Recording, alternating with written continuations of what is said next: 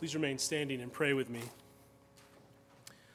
Almighty Father, we come before you as children, your beloved children, and we need you to love us and feed us this morning. I pray that you would feed us with a vision of your glory and power and of your everlasting, eternal covenant love to us this morning. And so I pray, build us up, strengthen us, Lord, for whatever we may face in our lives and in the world to come. And so we commend ourselves to your love and care in the name of your Son, Jesus. Amen. Amen. You may be seated. Well, good morning. If you would, go ahead and turn with me to Psalm 63. You can find that in the red prayer books in the pews in front of you. Psalm 63, not the burgundy one, but the brighter red one. Page 346. Page 346. The book of Psalms originated out of Israel's response to God, and these Psalms, all 150 of them, were collected and arranged in the form that we have in order to provide future generations resources and materials in order to shape faithful responses in us to God. Yet, they're not simply a record of faithful human responses to God. They're also to us Holy Scripture. That is, the divine, the triune God's address to us. God speaks to us through the Psalms. And so this morning, as we look at Psalm 63, we need to attend to two things when we look at it. First, we need to hear God's voice addressing us. We need to hear God's voice addressing us. And second, we need to follow Psalm 63 as a model of faithful response to God during the wilderness times. But before we look at God's address and the model of faithful response that Psalm 63 provides, we need to set the context for this psalm. Unfortunately, our prayer book does not have the headings for the Psalms that you will find in any other translations you find in the Hebrew and the Old Greek. And so any other translation would have this at the beginning of this psalm: a psalm of David when he was in the wilderness of Judah. A psalm of David when he was in the wilderness of Judah. This heading is intentionally vague. It's general because it was intended to be read as David's model response to God when he was in the wilderness fleeing for his life. And you might think, how many times do you need to flee from people into the wilderness for a model response? Well, more than once, and David has that. David in 1 Samuel flees King Saul. For chapters on end, it recounts his sojourn in the desert. And then in 2 Samuel, his own son, Absalom, seeks his life in a coup attempt. And he seeks him and chases him into the wilderness as well.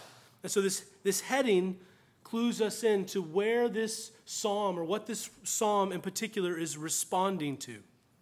And in Psalm 63, David gives voice to his wilderness experience as felt isolation from God, where he describes his sense of distance from God as thirst for water in a barren and dry land.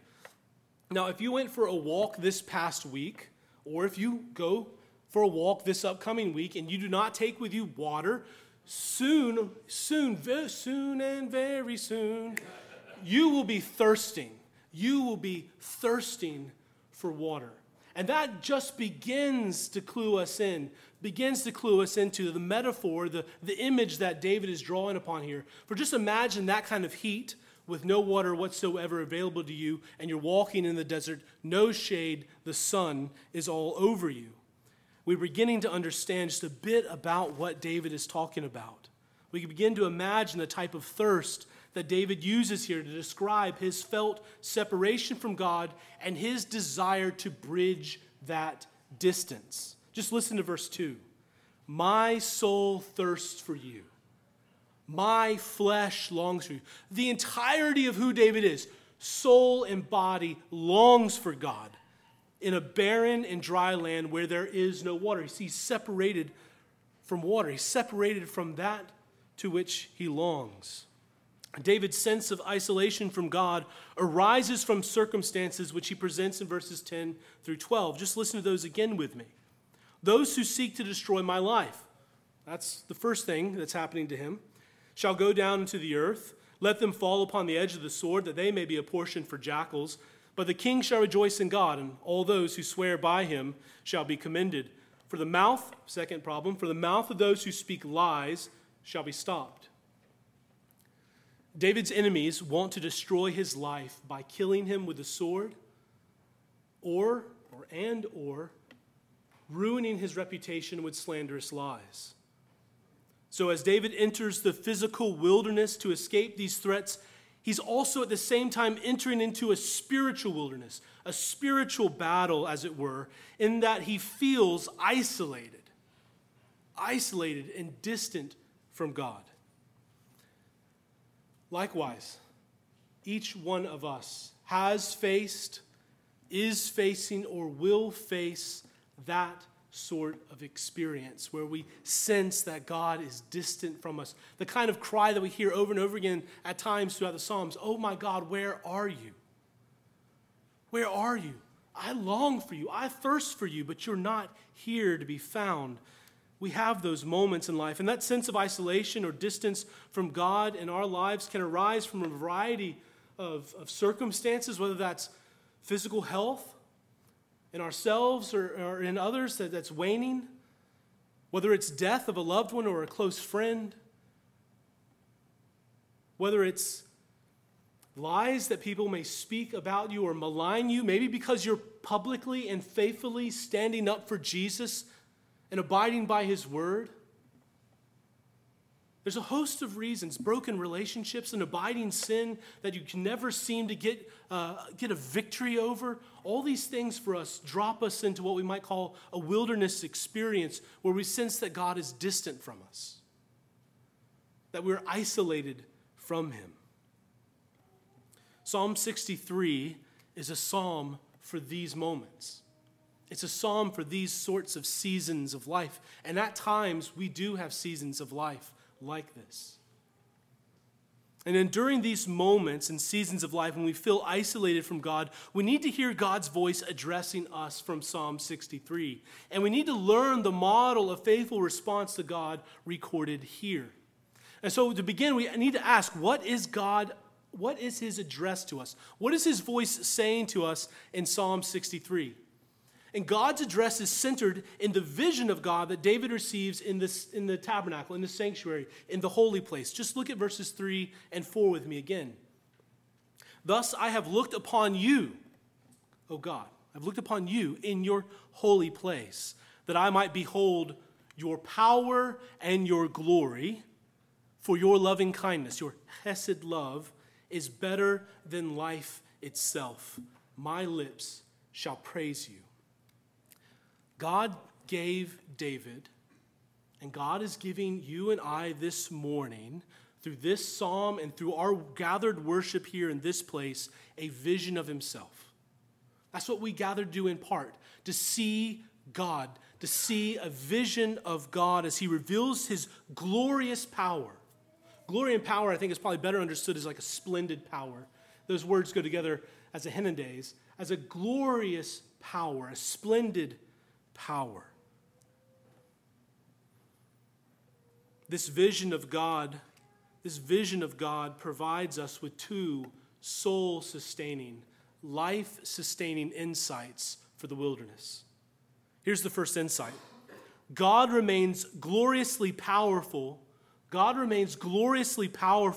despite the sense of isolation, distance, or abandonment that may arise from the circumstances we face. God's glorious power was made visible to David in the holy place, that is, in the sanctuary, through Israel's worship, through its sacrifices, and through its processions, through its feast every year after year, through its rituals. And this worship made God's past acts of salvation toward Israel and toward the people as a collective whole and towards each individual person tangible. It made them visible and audible. And one of the chief purposes of worship, not the only purpose, but one of the chief purposes of worship is to recount and reenact the glorious power of God to save his people from crushing slavery and barren wildernesses, from entrenched sin and overwhelming circumstances that we all inevitably face in this life. That's what worship in part is about. That's one of the central parts of it, is to reenact and show us again and again each week the glorious power of God. This recounting and reenacting of God's glorious power and past acts of salvation forms within us as worshipers, forms within each one of us hope. This is what David is. It forms in David hope. Hope that God might yet act again to deliver us from those wilderness moments or those wilderness seasons of life that we may experience. And this hope is based upon the sure vision of God's power recounted and reenacted for us in our worship through word and sacrament. It's made visible to us. It's made real to us and tangible to us, not only to the Israelites in the tabernacle and temple worship, but to us here this morning as we hear the word read, as we hear it preached, as we come to the table, as we sing, we are hearing again and again the glorious power of God that acted in the past to save his people. We're hearing it told to us again in the present to sustain us, to give us a vision of God that enables us to endure the wilderness, even those times where we feel or we sense that God is distant from us. And this hope, and this is important, Christ Church, this hope is not contingent upon our internal feelings. This hope is not contingent upon our internal feelings or emotions, the sense of distance or isolation that we may feel. God's glorious power is not weakened when we sense his distance or when we feel isolated from you, and we can all say amen to that. Aren't you glad that God's power is not restricted or enabled by your emotions or your feeling about him in your life? Because I can tell you, I would be living a fairly miserable life if God responded to me, if his power was attached to my emotions. That's not devaluing our emotions, those are real. But God's power is not contingent upon them. And likewise, this hope is not contingent upon external circumstances that we face. And this is why. Because it is firmly rooted in the character and nature of God. This hope is firmly rooted in the character and nature of God that has been on display throughout creation, throughout history, redeeming his people from Egyptian slavery, sustaining them through the wilderness, providing for them food and water, and enabling their clothes to endure for 40 years and their shoes to last, and bringing them across many types of adversities to the land to inhabit, a land full of life and vitality, flowing with milk and honey, as it says there in the Pentateuch. This is the power of God, and it's not contingent upon the circumstances that we face. It's not limited. It's not neutered by them. God remains gloriously powerful, despite the sense of isolation, distance, or abandonment that may arise from the circumstances we face. And hear me, I'm not saying that if you have that sense or that feeling, you're in the wrong. David has it. You would have it too if you were running away for your life in the middle of a wilderness, separated. For David, he was separated from Jerusalem, from the epicenter of God's presence in the temple and the tabernacle there. But we don't allow those emotions to govern us or to shackle God. And this is exactly what the throne room scenes in Revelation remind us of, that no matter what we may face in this life, God remains powerful and in control. When Jesus reveals through his angel to John all those visions in Revelation, that is a wilderness experience. Read the book, it's wilderness after wilderness after wilderness. People are chasing God's people. People are going after God's people. God's people are falling away. And throughout that revelation, Jesus knows we need to see a vision of his glorious power. We need to see a vision of the throne room. And so throughout the book, there are these spatterings, these pockets of these visions that we get to see into heaven. And it's to give us a glimpse of God's glorious power, of the slain lamb who has been raised by God's power, who now is worthy and has the authority to take up the scroll and to open its seals. He has authority over history, cosmic history. He has power over. We need those visions to sustain us in the wilderness. In those times when we feel like God is distant from us, we need to return here to see again that he is near to us and that his power is at work in this world and present to us. The difficult circumstances that we will face and the real sense of isolation from God that they can evoke in us are unable. Listen to this, Christ. They are unable to disempower the slain and risen Lamb and his Spirit who lives in us. Aren't you glad that the circumstances you face in this life are not able to disempower the slain and risen Lamb, Jesus Christ? We can say amen to that. We can sing songs of praise in response to that. That's the first sustaining insight. The second sustaining insight is this: God's Hesed love, his Hesed love, is even more satisfying than life itself. And you're certainly probably thinking now, what in the world is Hesed love? What is Hesed love?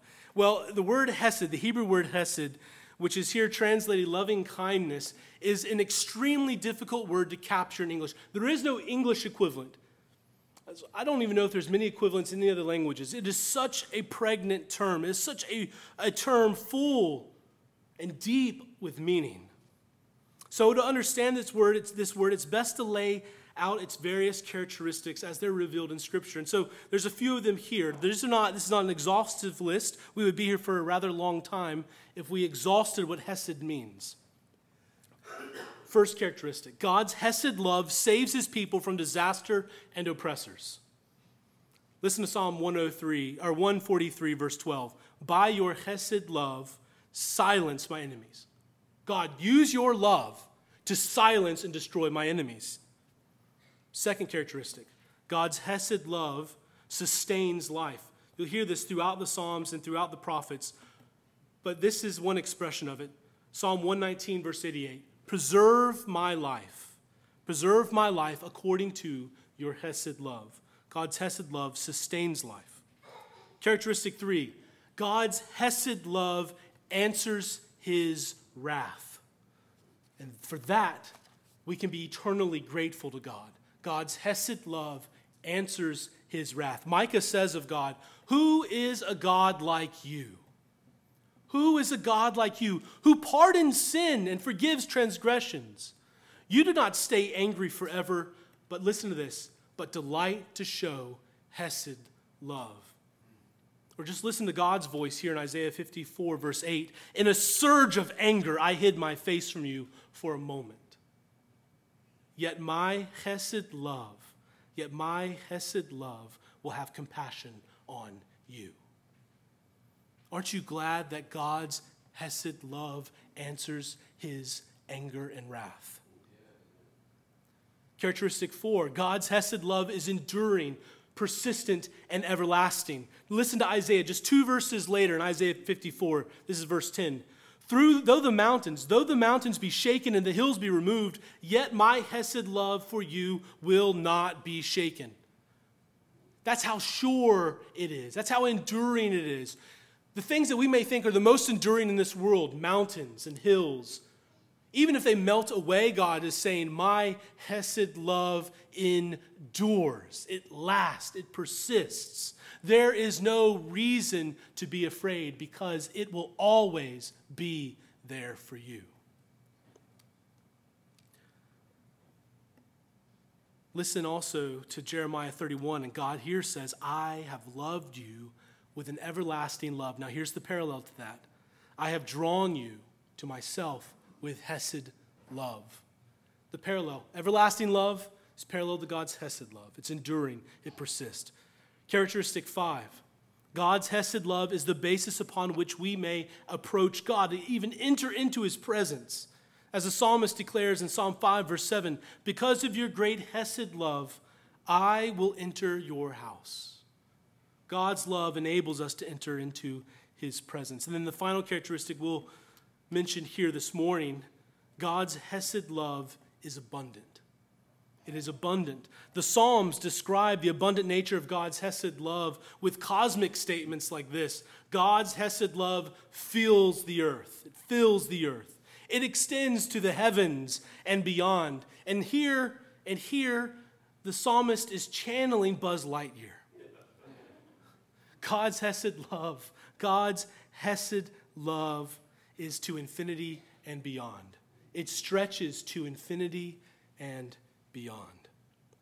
At other times, the psalmist and the biblical authors don't want us to miss it, so they say it straightforward. God's hesed love is great, expansive. God's hesed love is abundant. God's hesed love is massive. It's mighty. And so when David states here that God's hesed love is better than life itself, he's not referring to just one of these characteristics. He's not referring to just one of these characteristics. He's making this totalizing statement. He's saying the entirety of God's hesed love, the entirety of God's love is better than life itself. And that's a massive statement for someone in the Old Testament, for an Old Testament person to make, an Israelite to make, because life itself was the greatest good. It was the chief end for which they longed for. And life in its fullness, not only for themselves, but for the generations to come after them. That's why it's so important for them to have generations to come. Abraham will have a name that lives on forever in his descendants. And we heard that read even this morning from Galatians, that his name lives on in you and I as adopted sons and daughters of Abraham through Jesus. And so for David to say that your hesed love is better than life itself, that's about the greatest statement you could ever make. God's glorious power to save his people, clearly displayed in his past acts of redemption, reveal his hesed love. God's love is relational, right? It's covenantal. It is the force of his commitment to us as his people and the certainty that he will fulfill all his promises. And we can be sure of that because it endures. It is enduring, and it has mercy and forgiveness written all over it. The vision that David received in worship of God's glorious power taught him the real value of God's hesed love. It is better than life itself. It is better than life itself. And similarly, this is what the Apostle Paul learned to value about God's hesed love in his own life and in the life of the church. However, he didn't receive this vision in worship in the temple or in a church service. He received this vision of the embodiment of God in Jesus Christ. God's hesed love embodied in the risen Jesus who met him on the road to Damascus. He receives that vision of God's glorious power embodied in God's hesed love in Jesus. And he can say this in Philippians chapter 3, beginning in verse 8, I count everything as loss. I count everything. He's just recounted all that he has in life. From his credentials to his family record to his place in Jewish society, I count my life as loss. It all as loss because of the surpassing worth of knowing Jesus Christ my Lord, of knowing God's hesed love. For his sake I have suffered the loss of all things and count them as rubbish, as garbage, as dung, in order that I might gain Christ and be found in him, that I might know him and the power, the glorious power of his resurrection, and may share in his sufferings, wilderness experiences, becoming like him in his death, that by any means possible, I may attain the resurrection of the dead. Jesus in his incarnation, death, resurrection, and ascension is the ultimate embodiment and expression of God's hesed love. For in Jesus' death and resurrection and ascension, God ultimately saves us. He ultimately sustains our life by his Spirit's enduring presence. He answers his wrath against us in Jesus. He enables us to draw near to his throne through Jesus, our great high priest. And he abundantly blesses us in this life and in the life of the new creation to come through his love, found only in Jesus. And like David, this ought to draw our entire being, our whole person, mind, body, and soul into praise and worship of the triune God and his glorious power at work for us to save us and to give us life, true life, enduring life, life that is better than this life, more enduring. God's glorious power provides us with the hope that he may yet act in deliverance now, and his hesed love offers us the courage to remain faithfully committed to him in the face of difficult circumstances, even in the face of the possibility of death. That's what David is saying. That's what Paul is saying. Those are the lessons they learned after seeing a vision of God's glorious power and love. And it is with this commitment that David begins this psalm. And this is what we need to follow. Verse 1, O God, you are my God, my personal God. You are my God. Early will I seek you. When in the wilderness, faced with the daunting circumstances and feeling isolated from God, David responds first by stating his personal commitment to God. This is huge, Christ Church. His personal commitment to God was the first thing out of his mouth when he's responding to this. He will not allow the circumstances that he faces to have the first and defining word, to set the terms of the conversation, to set the terms of his prayer. He will allow only his commitment to God as he's been revealed in his glorious power and love. He will not allow these circumstances to define or turn him away from God. You see, when we come to see that God's hesed love, as revealed in Jesus, is more valuable and more satisfying than life itself, then we are at the place where we begin to embody commitment to God, the type of commitment to God and response to God that Jesus calls all his disciples to in our gospel reading in Luke. We're enabled, only because of the vision of God's glorious power and his hesed love, to deny our life.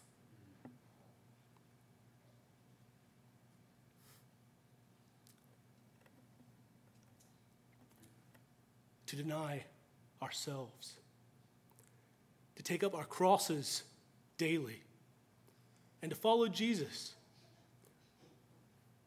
Christ Church, we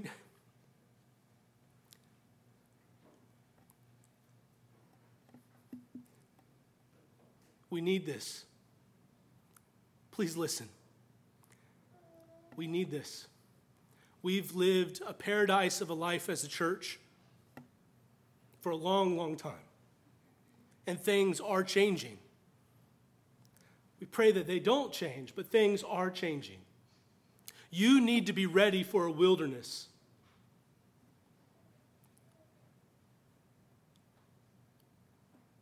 You need to see the vision of God's glorious power revealed in what we're doing this morning. In his word and sacrament, where God's glorious power in Jesus is revealed and reenacted to us. And it's shown to us to be his love. Because that's the only thing that will sustain us and will sustain the kind of commitment that David and Jesus and Paul call us to, a commitment that denies our life for the sake of our love for God and his love for us, and denies our life for our love for our neighbors. May God help us to do that. May he give us that vision, and may he root it deep in our hearts, and may he form us into those type of worshipers who go from this place and lose their life, and in doing so, find it. In the name of the Father, and the Son, and the Holy Spirit. Amen.